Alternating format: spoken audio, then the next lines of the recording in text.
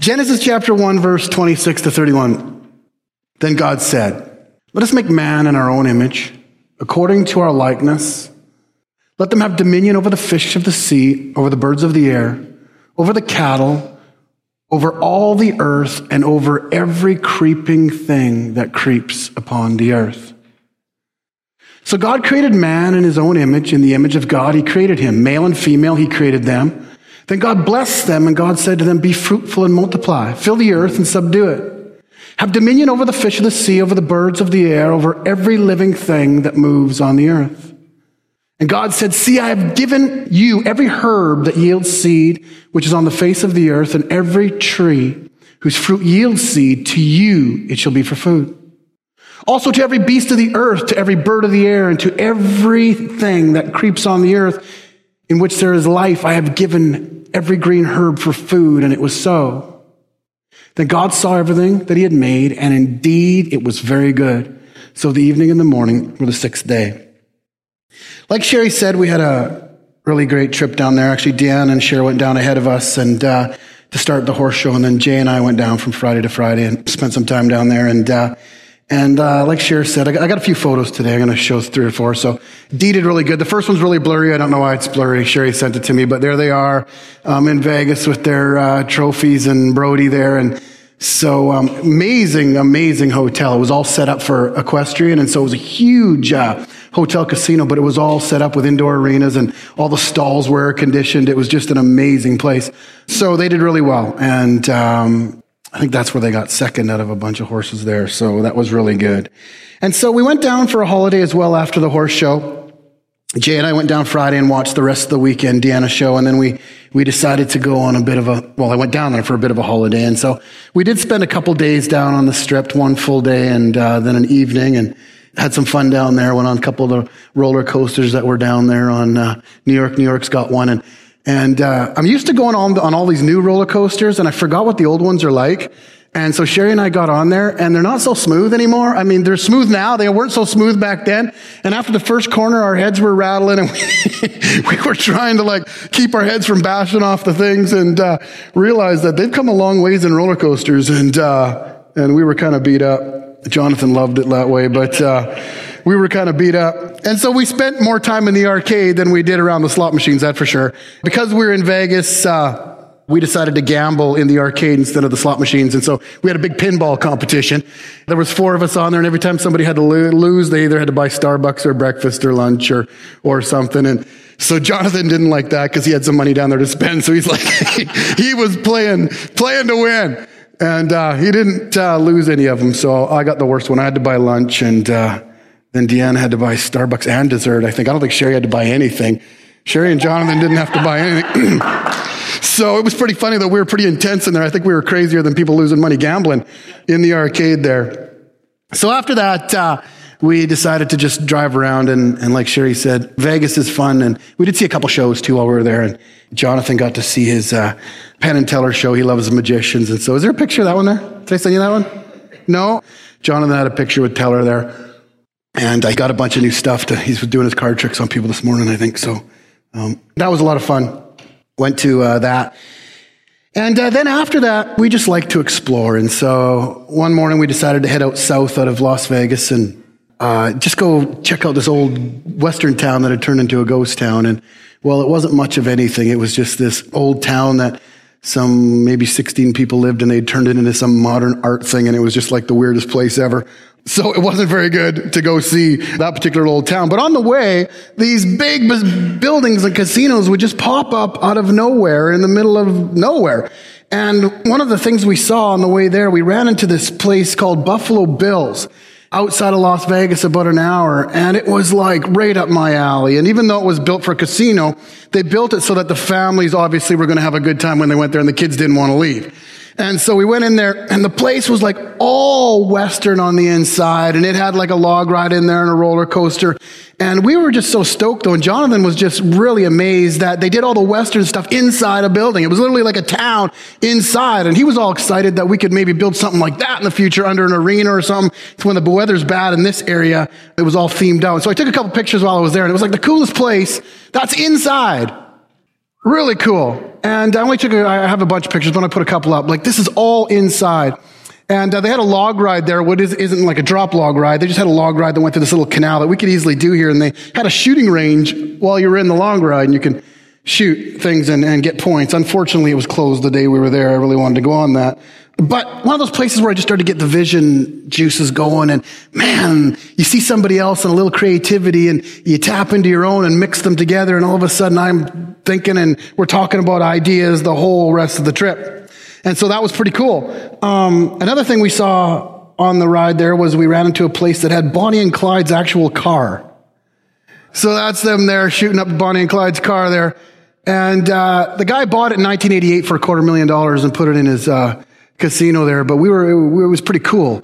So we watched Highwayman after that, and the latest story of Bonnie and Clyde there, which is a really good show, actually. Really good.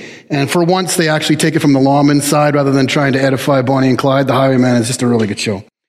So that was pretty cool. And then down in the States, what wasn't so cool is they have this place called White Castle. And oh my goodness. And it was so delicious.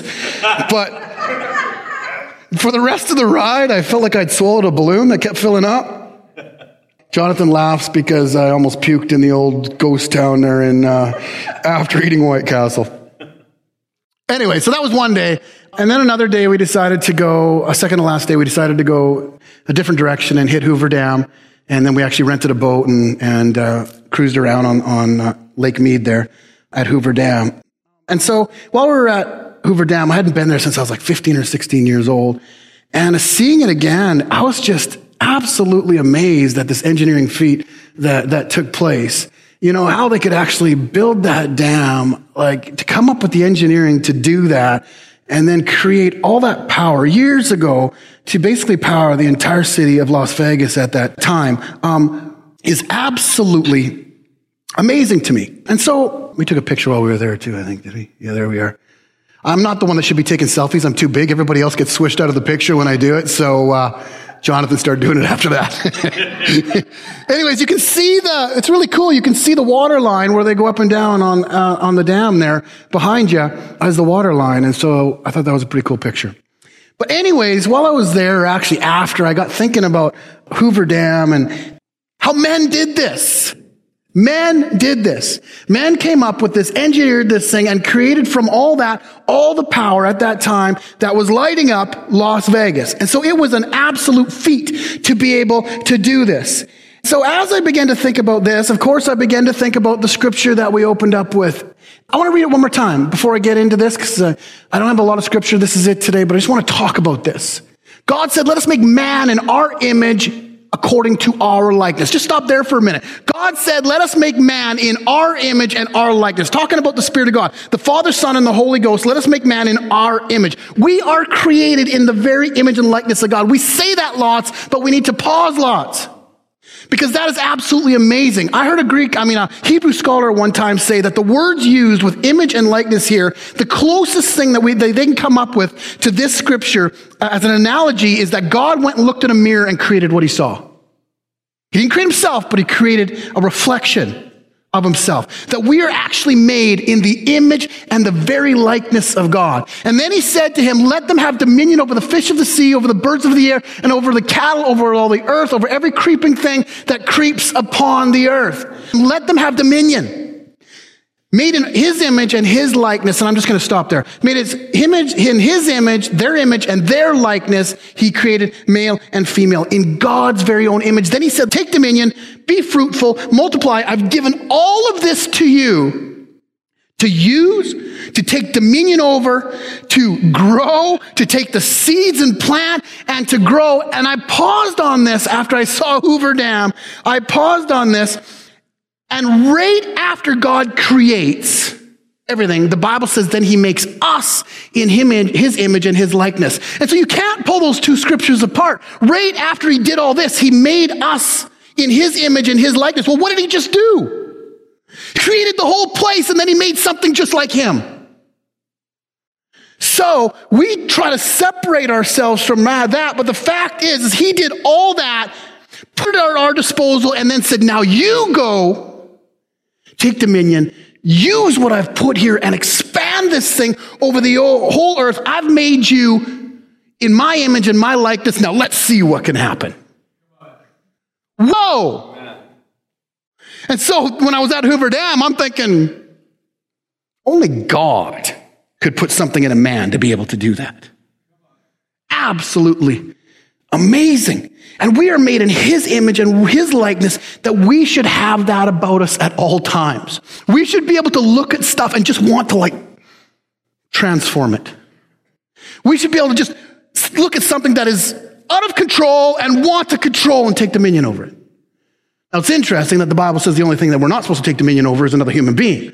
But everything else that's out of control, we are supposed to put in line. We are to take dominion over. We are to form it into something because we are made in his image and his likeness. He said, be fruitful, multiply, create godly offspring, and take dominion. That's such a powerful position.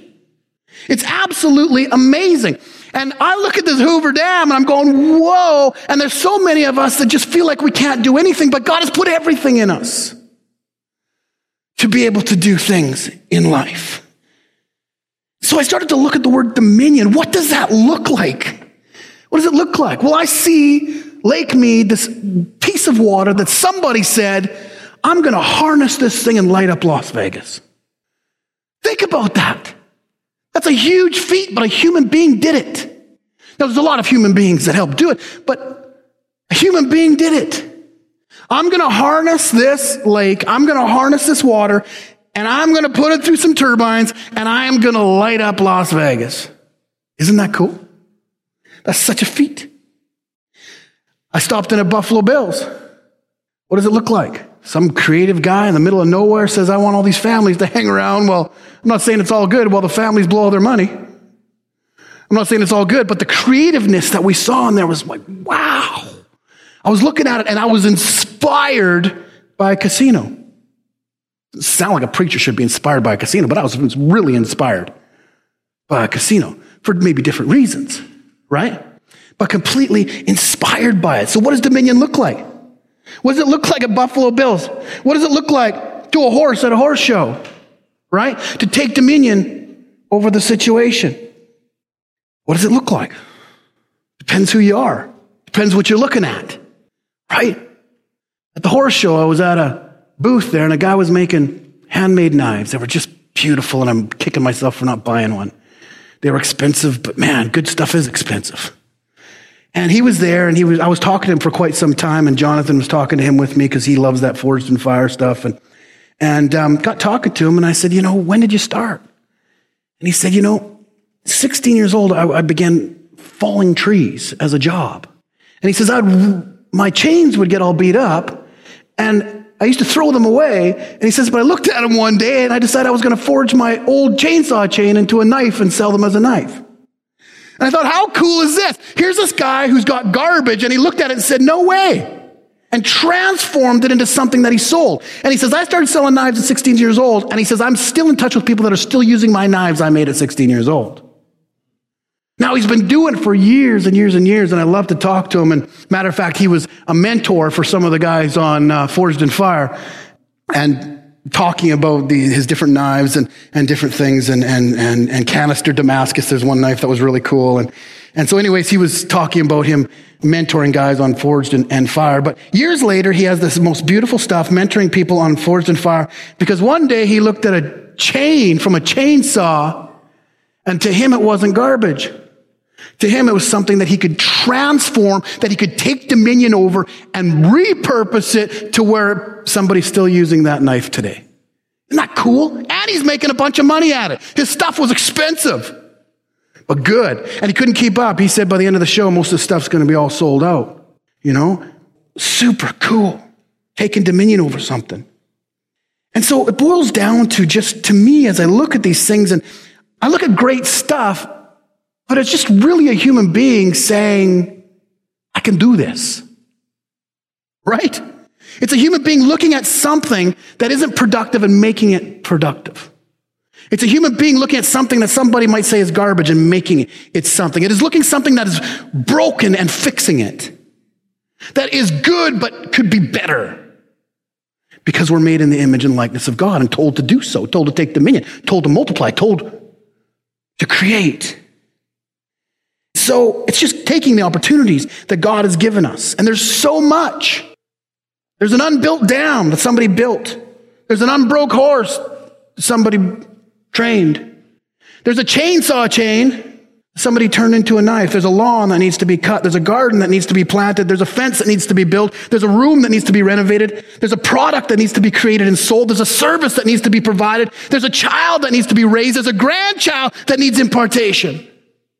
Our life is filled with opportunities that we are set in the midst of to transform. To transform. And it's all here. It's all here. God created it in the very beginning. We looked at the scripture, now we said, get to it. But it's just how you look at it. We'd look at a beautiful lake. Somebody looked at a dam to create power. We look at an old chainsaw chain and somebody looked at it and started to make knives and now has a career making knives. It's wild. It's all how we look at it. In the beginning scripture, he said, I'm giving you every seed. He didn't give the final product. He said, I'm going to give you the seed. What? To multiply it, to grow it, to harvest food. But if you just looked at the seed like a seed and didn't do anything with it, didn't plant it, didn't take care of it, nothing would come out of it. And so it's all how we view things. Some people see a bag of seeds. Other people see a garden. Right? Flowers. Ben, he could tell you about seeds. We might see a little. Well, I was in Alberta with him and he was like looking at the sides of the hills, wanting to stop and cut things off. We didn't stop very much, but he wanted to cut things off so he could start them back in his nursery back home because he didn't have one. I just see a weed in the side of a hill. It's all how we look at something. It's all through what lens are we going to look at it. And it's all here. It's not what it looks like. It's what can it become when a child of God decides to take dominion. And really, that offer is to anybody. That's why we see non-Christians doing amazing things. There's so much common grace on this earth that God said, just do it. Just do it. And so we're most likely missing our greatest opportunities in life because we don't look at it like God looks at it. We look at it through a different lens. You know, every once in a while I get down and I'm like, you know what it's like, right? It's like everybody goes through different seasons. Every once in a while, I'm like 48 now, and I'm like, I couldn't start rodeoing and steer wrestling again. I mean, I probably could, but it probably wouldn't be wise, right? That kind of season's come and gone, right? I don't think, Todd, you should start up bull riding again. I really don't. And so we go through different seasons and I start to get down, feeling like I maybe miss things, or maybe look at the vision, it's not right where it's supposed to be, or different things, you know, and we all go through that. We're too old, we're too young, we don't have enough money. If we do it, if we just had the money, if there's so many excuses that get us down in life, but God said it's all here. It's all here, that we just have to look at life through a different lens. Sometimes I feel like nothing's happening. Things are going wrong. The vision isn't being accomplished like I thought it would. But then what happens is we start blaming other people and other things. You know, this, or if I would only then, or God, if you'd only given me more money, or, you know, if that person wouldn't have come into my life, or man, if this or that. And we start blaming other things and other people, just like people did in the Bible. But when people complained in the Bible about their situation, God showed up and he basically said the same thing every time. Those who said they're too old, he says, no, you're not too old, Moses, Abraham.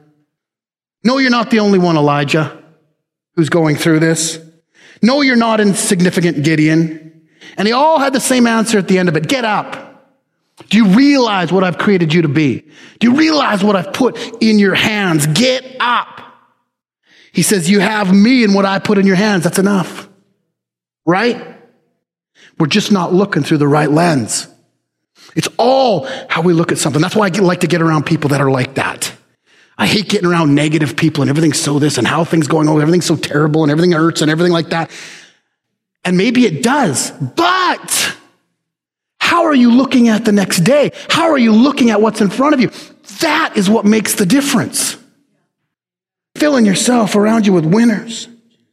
I share this story a lot, but it's pertinent here as well. One time, I'll just do the Coles note on it, but one time I was in Hawaii. I'd never swam in the ocean before, got out to do some snorkeling, and the moment I put my head under the water, there was this array of colors, this array of fish that were all around me. I couldn't believe it. There were eels, there were everything. I mean, I was in a really good spot, but the first time I ducked my head under the ocean, it was better than any TV could have shown me. And I was absolutely amazed at what was there. And I went from this above the water to like this in a completely other world. And it reminded me that day, there's so many things that we do in life that we don't know. We miss our opportunities because we don't see what God sees. And just like looking above the water versus looking below the water and seeing the myriad of fish and colors and wonderful things, we walk through life like this all the time and we never dip in to what God wants to show us. And so we look at a problem like a problem. We don't look at a problem as something to solve. But we should. We don't look as a wrong to wanting to right it. We don't look at a problem as wanting to fix it. We don't look at garbage as wanting to restore it. We don't look at a problem child as the next prime minister. Right? We're always looking at the deficit. We're always looking at the problems. We're always looking at the handicap. We're always looking at the whatever is in our way. But God has given us the ability to see differently and to take dominion over the situation. Dominion. What does it look like? Well, first of all, it's just looking differently. It's purposing to realize that you are made in the image and likeness of God, and that is everything. Not everything else that tries to say you can't do anything in life, but just being made in the image and likeness of God is everything. And he says, just do a couple things. Work hard, be creative, take dominion. Take what God has given us and transform it. That's what the talents is all about. He puts things in our lap. Everybody's been given different things, but he just wants you to multiply it. And we say, how? As a child of God. What am I supposed to do? Take dominion. Exactly? I don't know. But I know he has given you everything and given me everything to look at something and look at it differently. To look at some ground and make a garden, to look at some chain and make a knife, to whatever our life is. And so we're to work hard, we're to be creative, we're to take what God has given us and begin to transform it, just stepping out on something. And as I think about this, I think, imagine that principle in relationships.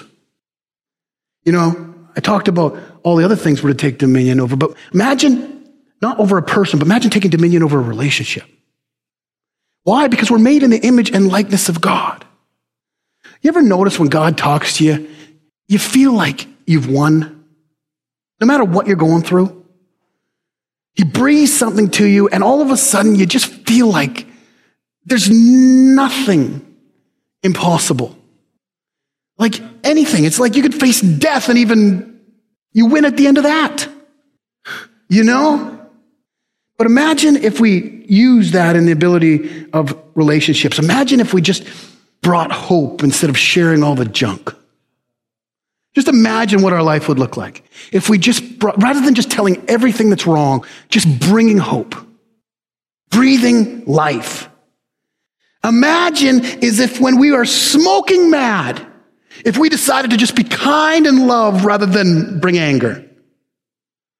Not easy. But just imagine.